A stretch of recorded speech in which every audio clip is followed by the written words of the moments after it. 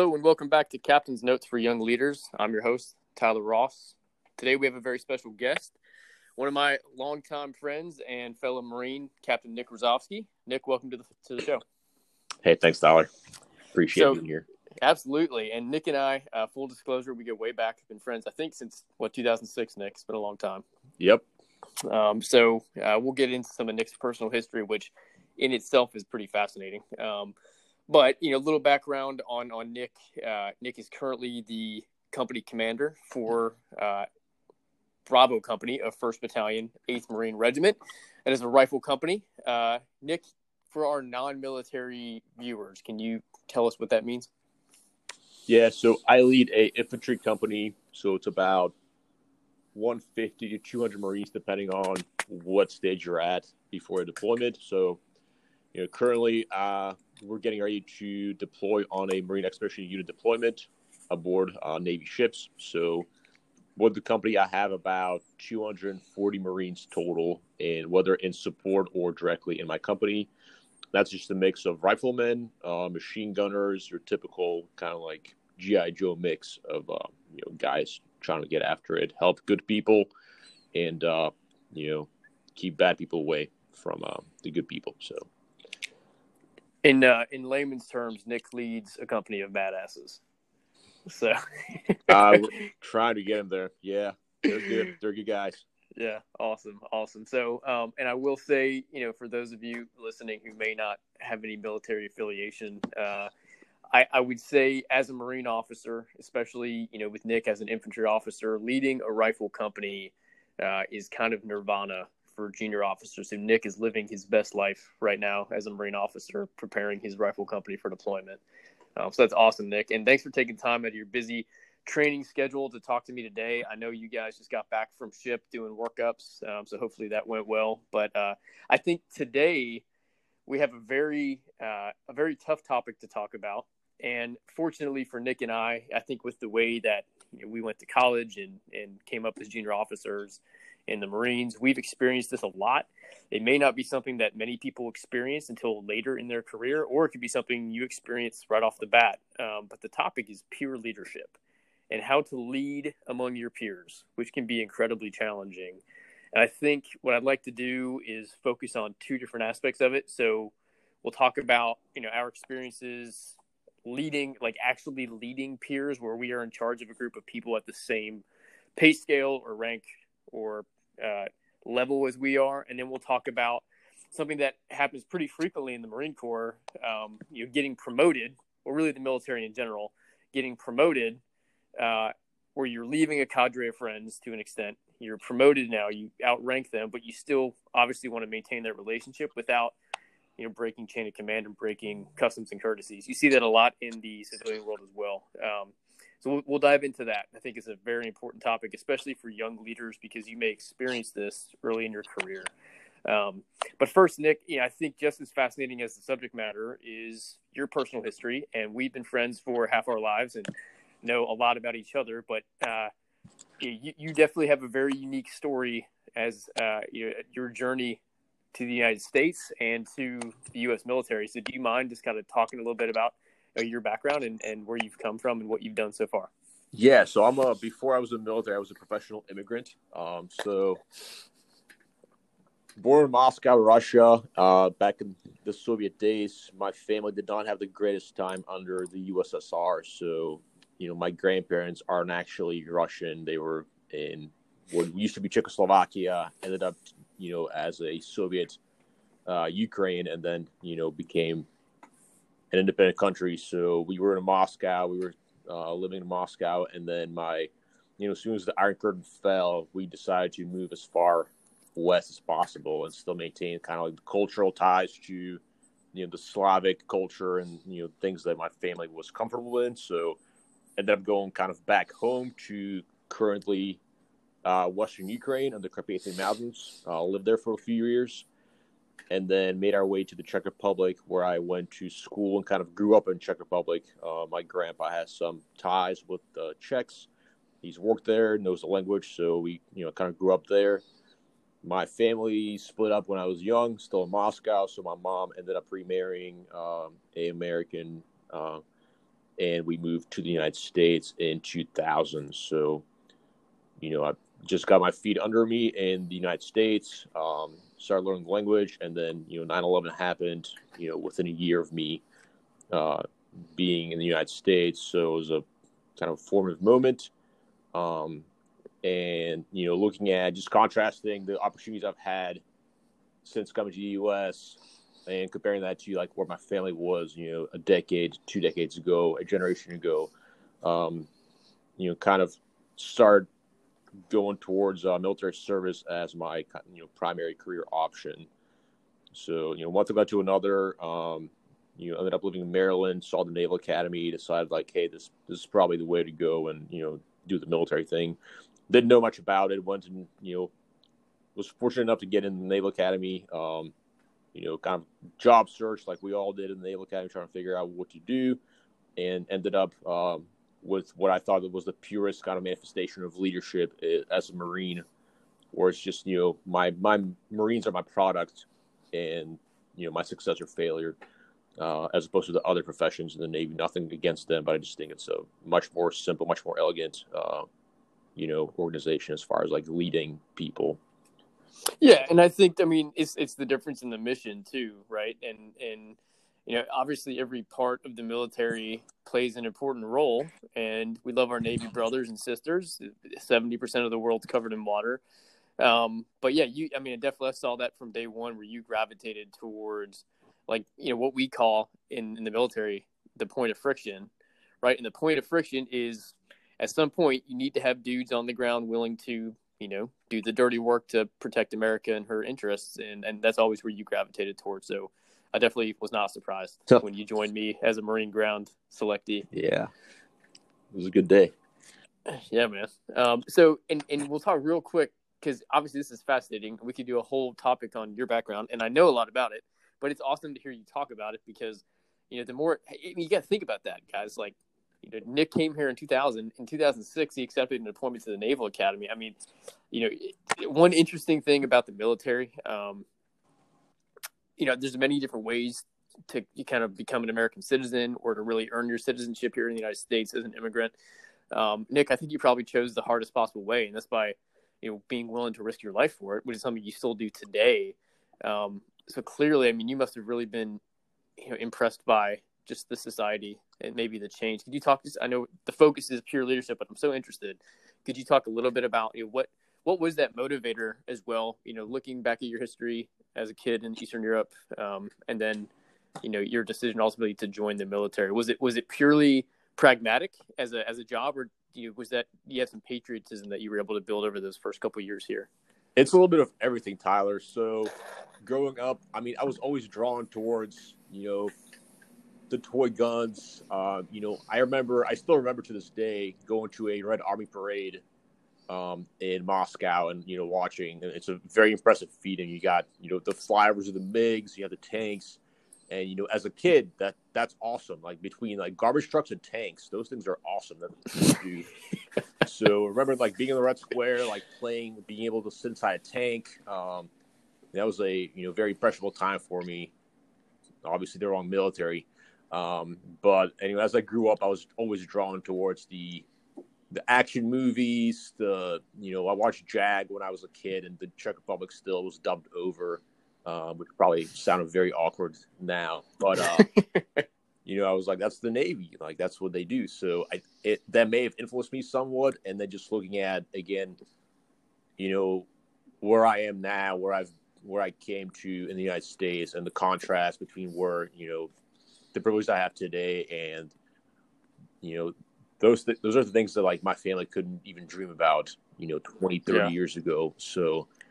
Well, and I think one thing, obviously, are like real close, and I know a lot about you and your family history, and our wives are friends, and we'll also talk about the fact that Nick is a brand new daddy, which is awesome. But I kind of look at our families have somewhat shared history where you did this in your lifetime, but maybe a generation or two back, my family kind of went through the same thing, immigrating from Slovakia to the United States, and immigrating right before World War II, and then having some of my family members join the Army and the Navy at that time to go fight, against the Germans and the Japanese. barely knowing the country themselves, which is to me just fascinating how, you are willing to just jump right in and put your money where your mouth is to an extent. I mean, that's awesome. And obviously we all have our different paths to the military, all of us who have served. And I think for me, my dad was a career Air Force guy, and I was fortunate to spend a lot of my time, just like Nick, growing up in the National Capital Region around D.C. and, knew the Naval Academy the same way Nick did because we were in Maryland and just kind of was gravitated towards it. But it's just, it always fascinated me, dude. So just want to say, first of all, thank you for your service and what you continue to do for our country. Really appreciate it. Yeah, thanks, man. It's been a great ride so far. Yeah, dude. Yeah, and you're still. And I think still finally, I think the reason I joined finally is also I just don't like being in debt to people. So in a way, like, I want to earn my citizenship and not be ever questioned about that. Like, hey, you have free privilege that you didn't earn. Like, I want to earn those privileges and, pay that forward to my, my son and my future generation. So that's really another reason I joined. I think it's probably one of the bigger ones, just to know that, like, earn it and then, enjoy it afterwards. Wow. Yeah, that's awesome. That is awesome. So, man, you just gave me chills, dude. That's fantastic. So, yeah, again, thank you for what you do, brother. I think that is a good segue into you talking about earning it. And I think one of the ways that could be probably the most difficult way to earn respect, and we talked about respect in this podcast before, one of the most difficult ways to earn respect is to earn respect from your peers, right? So you and I were fortunate at the Academy, since 2007, we've been in some form of peer leadership situation where either you're leading by example, or you are actually, no kidding, like a squad leader, fire team leader, whatever, all the way up to company commander, or you're put into situations where, you need to be the spokesperson for a group and stand on your morals. So why don't we talk a little bit about, what is your first recollection, either military or maybe before? I know you were involved in sports and everything in high school as well, of having to be a leader among your peers. And what was that like?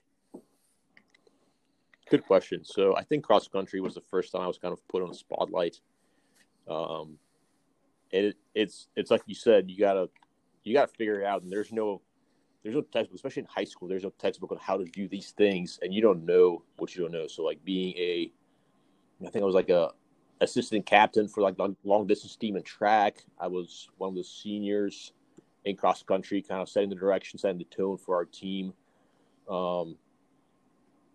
Back in high school, so you just fumble around, and and it, like you said, like, trust and respect is what you need. So I think setting the example first and being the guy that people want to follow and emulate is going to be important. So in sports, you want to be a guy who actually performs.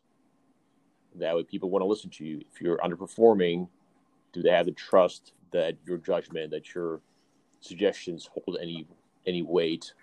So I think it's that. The Naval Academy, honestly, I avoided leadership for the first few years. I was not comfortable just putting myself out there. Yeah, and that is kind of a daunting thing. I was going to say, I was thinking about my first time, as a peer leader. I think it was, for me, when I was a junior, we went to, I was really fortunate. My high school had an exchange program, and I was able to go to Austria for a few weeks as part of my German class. And I was tagged to be like the lead, student in a group as we were walking through Salzburg, because it's pretty large city and kind of crowded. And, we were 16, 17-year-olds, and obviously we had adults with us, but just in case we got separated, I was kind of like, okay, I've got the cell phone, I've got the contact list. Like, I'm the guy who needs to keep everyone together. And there was actually a point where we were going past, I remember this vividly, we were going past Mozart's old house. And we went in, and it's kind of like you walk through it, and it's kind of like a moving kind of museum where you go in, but you got to keep moving because there's a line of people behind you, and you go through and see where his harpsichord, where he first played, and like where all these important compositions happened and whatever, and then you leave.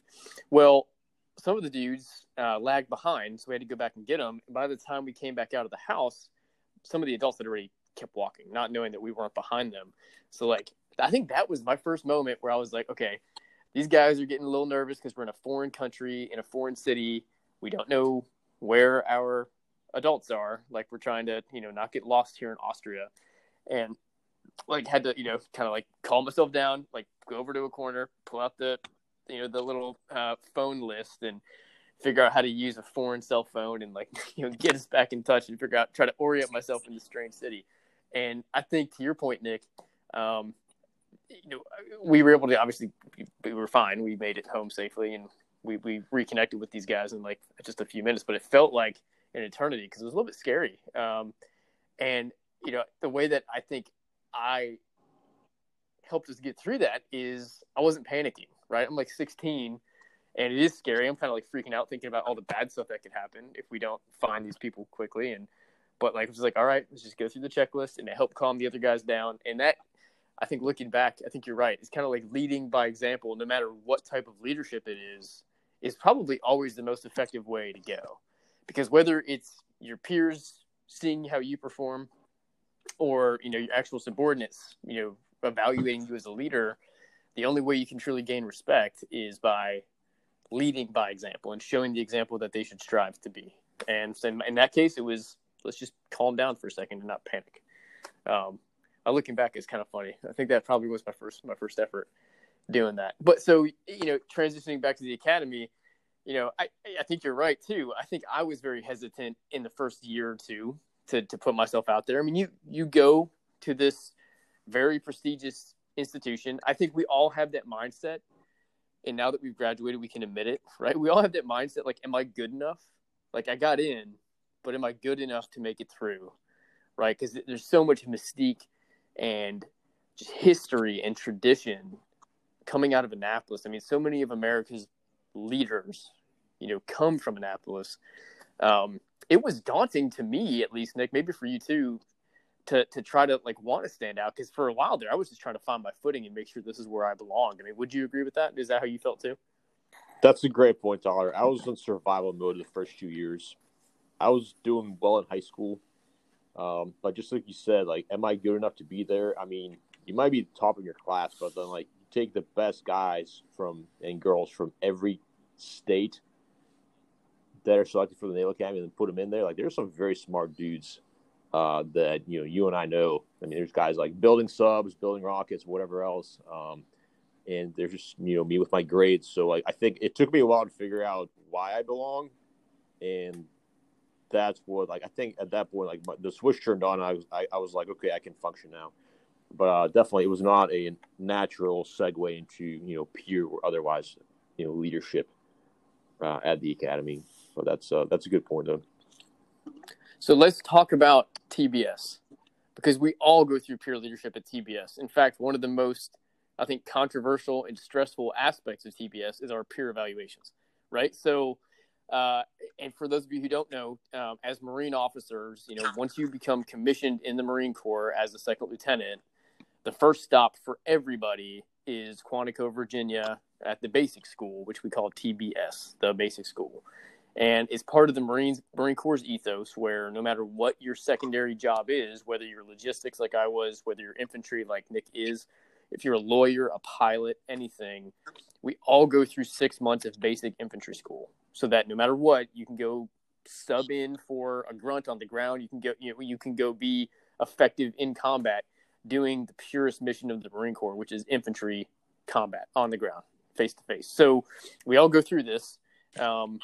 And it's, again, I think for me, challenging, right? You, me, Nick, we were on the same schedule. We both worked so hard to become Marines. Here we are, we're finally Marines, and you're still wanting to prove yourself. And then there's this added little element, which I swear they put in there just to be sadomasochists, of peer evaluations that you get. I think it was like monthly. Was it monthly, Nick? I believe it was that. I think it was weekly, at least for the first portion. It depends by company, I think, but we had weekly peer evals. I think you're right. Okay, so you're right. So yes, and it's 6 months long. So basically what that is, it's like, it almost feels like a popularity contest where you go in on at least when we were there, on like a computer system, and like literally rank all of your company mates or platoon mates from like 1 to 40 for who's the best and who's the worst. You can put little comments in there for why you said that. That's pretty challenging, because that actually has weight in what you end up selecting for your specialty. Right, so if you have very poor peer evals, you may not get your first or second or even third choice of MOS, which is your occupational specialty, because I mean that's a big part of the Marine Corps is being able to lead your peers. So, from what you remember about that, Nick, tell me about your experience with peer evals at TBS. Good question. So, after a while, you kind of establish your roles and your positions in the platoon, and that's just based on your confidence, competence, and your trust that was given to you over time. So after a while, I mean, those things didn't change very much. So you probably had, a few weeks to establish like who's where you fall out. And then that changed a little bit once we started going to the field, doing the field evaluations and, our tactical evaluations with our attacks, our patrolling. But I think that was kind of set. Guys and girls made a determination of like who fits where within the last, first month or so. And that's where you stayed for the most part. So, and again, so guys make a quick judgment of where you're at. That's just based on how you carry yourself, the example you said, and just your perceived competence. So, does that answer your question? So that first impression is hugely important. Yeah, absolutely. And that's what we've talked about in other episodes. Is unfortunately, especially as a new leader with a new team, you have a very small window to make that good first impression. But Nick, I think where I saw a lot of people fail is, by actually looking at it as a popularity contest, right? Where it's the difference between being liked and being respected. And we had, I will not name names, we had this one young lady in my platoon who she was like just a cool person, like a really interesting, really cool, just funny, definitely like Miss Popular from high school type person. And, we all really liked her when we were going through, our initial coursework. And the way that TBS is structured is the first, I don't know, maybe month or so is pretty much exclusively like classroom training. So like you're in the classroom learning basics. And then after about a month, you go to the field, which is, you basically go out to the woods for a week. And then you go practically apply what you've learned. And you end up doing that with 5 or 6 times throughout the 6 months. About once a month, you go to the field. And so the first couple of weeks, we're doing evaluations, and she's ranking very highly because we all like her a lot. Like, we haven't really seen her challenge, though. But, you're looking at it as a popularity contest to an extent. But then we go to the field, and she's, like, unfortunately struggling. And I know she took that very hard because she realized that she was starting to lose our confidence in her, which you could see in our peer evals. So I will say the first impression from my experience is very important, but it's also important that you make a good first impression for the right reasons. Otherwise, it's going to be plastic in the long run, right? And that goes back to the difference between being liked and being respected. I think the person that we ultimately ended up voting, number one for our class or our platoon was kind of the more quiet professional type who didn't do a lot of talking, wasn't like a very vocal, outwardly outspoken person, but we just saw just consistent performance out of him over time, and just realized at the end of 6 months that, this is the dude that if I had one guy that I was going to follow into combat, I think this is who I would choose. So I think, at the end of the day, I mean, that's important in peer leadership and anywhere else is just remembering it's still more important to be respected than liked, even when you're talking about, a group of your peers and not just subordinates. Would you agree with that? I totally agree, Tyler. So you kind of brought us a good point. So first impressions are huge. That is literally the first time people see you. They make up a lot of their opinions about you right there. But also, it's how you carry yourself, your attitude going forward, and then it's performance under stress that really cements or throws out that first impression, right? Because, like you said, the classroom life, it's easy. Hey, like you wake up, you sweep the hallways, you get to class on time, you take your quizzes or whatever we had, and then like that's your day. So anybody can, perform well during that time. It's what happens when, it's raining on you, it's 40 degrees outside. What's happening when you haven't slept in a day and you still have to make good decisions and lead your platoon. And it's how you react to that stuff, how you react to the hard things, and whether you hold up or not. That's what made a difference for many of us in TBS, and even to this day, really. And I think, and so to Nick's point, and then we'll move on from TBS, but You have peer evals, which is one part of it. But then, I mean, literally, what you have at TBS is you have a platoon, which is about 40 folks. We're all the same rank, right? And we go through these student billets where, on a weekly basis, we rotate, okay, somebody new is the platoon commander, somebody new is the platoon sergeant, somebody new are the squad leaders, someone new are the fire team leaders. And you rotate through. So at some point, everybody gets a leadership role where, okay, you're a second lieutenant, I'm a second lieutenant, but I'm the platoon commander now, and you're just a GP, Marine. And like, how do you handle that, right? That's tough. And I thought that was one of the best exercises that we did. I love going to the field, but I think like constantly having, because then eventually you recycle back, and eventually maybe you're a platoon commander one week, and then you have to recycle back, and then you're just like a squad leader. So is that an ego shot to you? If you treated the dudes well when you were platoon commander, they're going to treat you well when they're in a leadership position over you. And I think one thing I learned from that is, mutual respect is an important thing, between peers and also from leader to subordinate. You just can't dictate to people. Like, you have to have respect up the chain of command and down the chain of command. Because at the end of the day, we're all trying to accomplish the same mission. I mean, I thought that was genius. I love the way that we had that structured looking back. I think in the moment, it was probably a little bit frustrating and stressful, but I think I learned a lot of good lessons out of that structure that served us well in the fleet. So let's move on to the fleet then, Nick. So I think this is where I'd like to branch off and talk a little bit about, peer leadership, as in, let's talk about promotions. So you have definitely been a captain longer than I was. I was promoted to captain and then got out about a year later. Nick has been a captain for what, maybe 4 going on 5 years now, right? I think that's right, yeah. So can you tell us about your transition from lieutenant to captain and how that may have affected your relationships with your fellow lieutenants?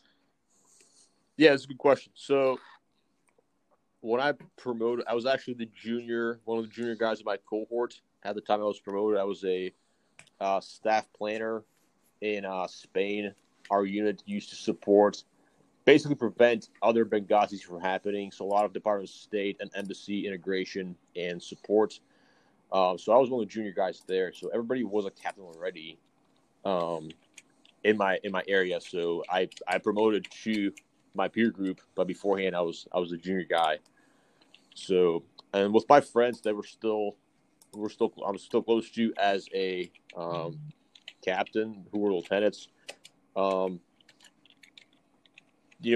It's really just act like you would normally. The rank is the rank, but it doesn't mean you have to treat people differently. Responsibilities change, and I'm sure as a Marine, but lieutenant is when you make your mistakes and it's funny and it's a learning experience and it's okay. Like, you crashed the truck, you lost something, but you found it. You made a questionable decision, but it was meant well. So at that point, like, you get a lot of like slaps on the wrist and a lot of learning experiences. Like, I call it learning through adventure. As a captain now, those things have consequences. So that was probably the biggest change during that promotion, is like, okay, like now, if I take a wild guess at something and I'm wrong, now I own that. And it's not just say, hey, do better next time type thing. So that's what I learned. As far as, promoting outside of my peer group, I was actually very much segregated from my peer group at that point. So I did not experience a lot of that when I was promoted, honestly. Yeah, and I think for me, it was a little bit different too, because, put into context for folks who, weren't in the Marine Corps or are not. So there's a thing in the officer corps called career designation. And basically what that means is, after a certain amount of time, the Marine Corps as a whole decides whether or not they're going to keep you around.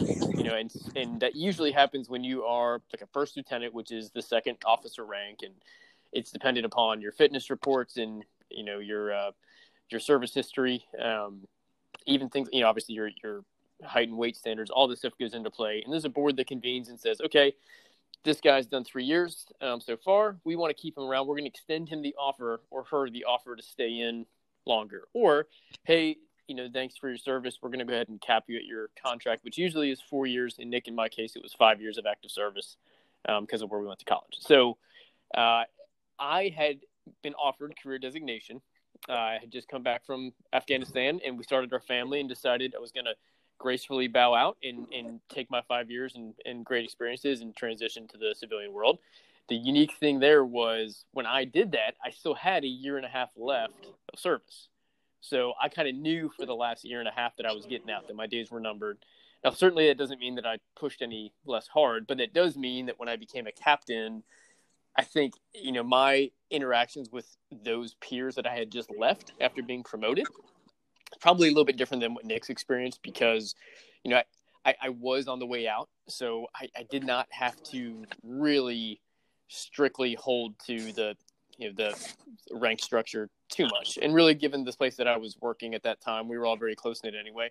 But certainly, the customs and courtesies are still there. It's very weird, walking past a group of your friends and you're a captain and they're a lieutenant and they have to salute you and call you sir and all that stuff. Certainly more rigid in the military than in the civilian world. But I think even that, Nick, like that was even kind of weird for me. Like kids kind of tough to take that seriously, but then as a Marine, you realize you still got to uphold, the customs and courtesies of the service. I think the better question is, like right now, this is going on my second deployment with my current unit.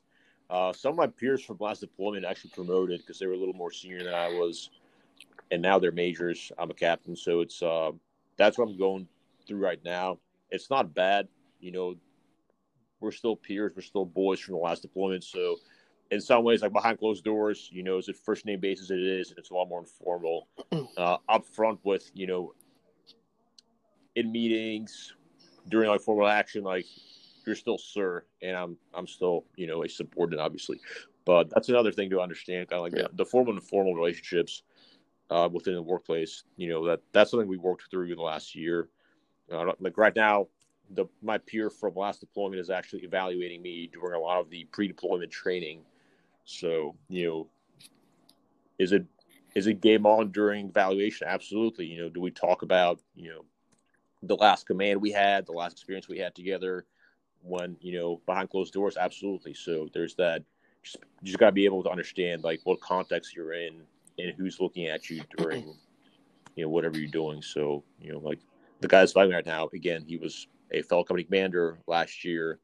We have a good relationship. We talk a lot still. And then, but at the end of the day, he is the guy that gives me a thumbs up or thumbs down on whether my company's ready to deploy. So it's just understanding the context of where you are and what's going on with your peers or your former peers. Yeah, and that's a great point, Nick, because we're talking about it from the perspective primarily of the person who has to be the good peer leader. But I mean, to your point, on the flip side, that happens too. And I think what I noticed, the way that I get around that awkwardness is like sometimes the subordinate, the one who didn't get promoted yet, is the one who has to really like solidify that change. You know what I mean? Like I found myself, whenever my friends got promoted to captain, I found myself as a lieutenant, like trying to make it less awkward by saying sir a bunch and like kind of pushing that a little bit in the public eye. A, so people didn't think that I was getting favoritism, even though they knew we were friends. But B, because I knew I could feel like this is going to be awkward for him. So I'm going to make it less awkward by just, going at it and being like, yes, sir, no, sir. But obviously, like you said, behind closed doors, you're still buddies. But especially in front of the Marines, in front of you, and that goes for the civilian workforce as well. In front of your subordinates, they need to see you leading by example. And the military is hugely important. What's one hugely important thing is customs and courtesies, because that's what maintains discipline. So your junior Marines or team members need to see you showing that same respect to your superiors, even if you have a close personal relationship. Absolutely. Yeah. So that has not been too difficult in my area, but again, it's important. Like it'll also help that, your superior, it'll also help them lead. And, if you show them the deference that, their position has, it helps them. So, in some ways, leadership is your environment. It is you, and it is the people you lead or people who follow you. So, you got to be a good follower to be a good leader. So understanding that those roles and where you fall out is very important, whether it's in the military or with, in the civilian setting as well. So, yep. Yeah. No, completely agree with you, Nick. And I think one more example here, we'll kind of wrap up. But we've talked a lot about our military experience. Obviously, Nick and I A lot of our shared history is in the military, whether in college or in the Marine Corps. But as an example here, as a civilian, I've now been, it's crazy, Nick. I've been a civilian for 4.5 years now, which is insane. But especially because it's just like you remember it so vividly, the military. But I think one thing I've encountered here with peer leadership is a lot different from the military. I was fortunate, at a young age, 27, I got promoted. I went from a manager to a director. And, I would say, Nick, in terms of like the military, that's almost like going from like a lieutenant to like a major or like lieutenant colonel, like overnight. And that was it was great for me, great for my family. Nice little pay bump, and we got to move from Wilmington to Charlotte to a great place for our family. And it's a job I really enjoy. But I think I struggled more with peer leadership in that move than I ever did in the military, because I went from, being, maybe a fairly young to mid-level age manager to being the youngest director in a company of 30,000 people. And now I've got peers who are, no kidding, like 60. And I'm like 27 at that time. And that was super awkward. Like, no kidding, that was super awkward. And we talked about this, I think, in the first episode. I mean, there definitely is, as a young leader, and you can't ignore it, there is sometimes the element of, ageism, where people, think that maybe you don't deserve to be in a certain position because you don't have as much experience as they do, or you aren't as old as they are, because people naturally, I think humans naturally think there should be a linear progression. And if you didn't follow the linear progression, then, maybe something is wrong with you, or, maybe you're too good to be true, or there's just this natural tendency to not believe in your abilities if you didn't follow the same path that maybe is the normal path. So for me, that was very challenging. I think the only way that I could do it, I definitely felt like I had to prove myself. Like, as soon as I got here, I was like, okay, now I got to prove why I just got promoted. And I think the way that I've found success so far, now being a director for 4 years, is just the same lessons that Nick and I just talked about. It doesn't matter if it's military or not. The military exacerbates it because there is a formal customs and courtesy and chain of command and rank structure. In the civilian world, it's a little bit less formal. We definitely have a rank structure, but it's not as stringent. You know what I mean? Like, I'm on a first name basis with, our CEO, which you would never do in the military. You do it once, right? So there's different. Yeah, you can do it once and you'll never do it again. But it's dude, that was tough. That was tough. Like, I got 60-year-old peers, and they're like, all right, what is this young buck? Like, what is he bringing to the table?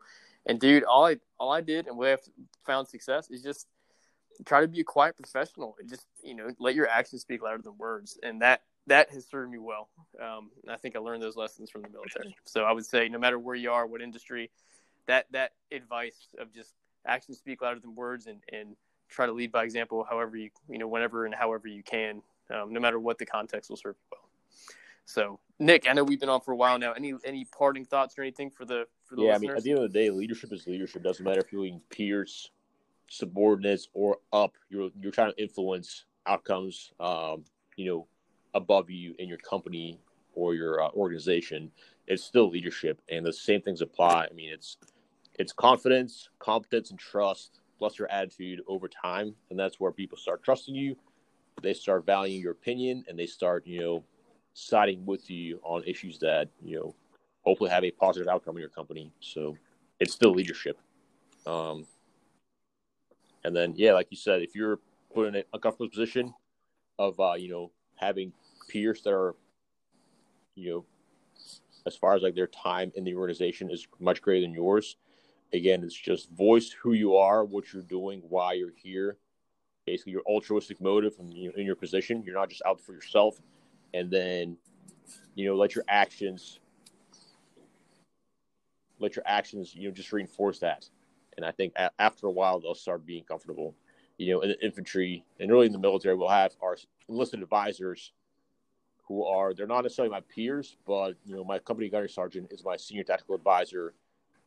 He is, I'm 31, getting old. He is 40. He's been, in the Marine Corps for almost 2 decades. My first sergeant, my senior enlisted advisor, has been in the Marine Corps for, close to two decades. and I have to lead them. So it's also understanding like what you can learn from your peers, to make yourself better, make your decisions better as well. So that's another challenge, probably for different podcasts, but that's another thing. It's leading your peers, but also leading guys who are next to you, who are actually far more experienced than you are as well. So yeah, and actually, obviously, I think we're going to have Captain Brzezowski back because this was fantastic, and I think there's a lot more we can talk about. There was a podcast, if you want to listen to it. It is the podcast from a few episodes ago about being liked versus being respected, and I kind of touch on that a little bit, where you want to make sure that you hold those senior subordinates close because they're going to be your best asset in learning your craft and becoming a better leader quickly.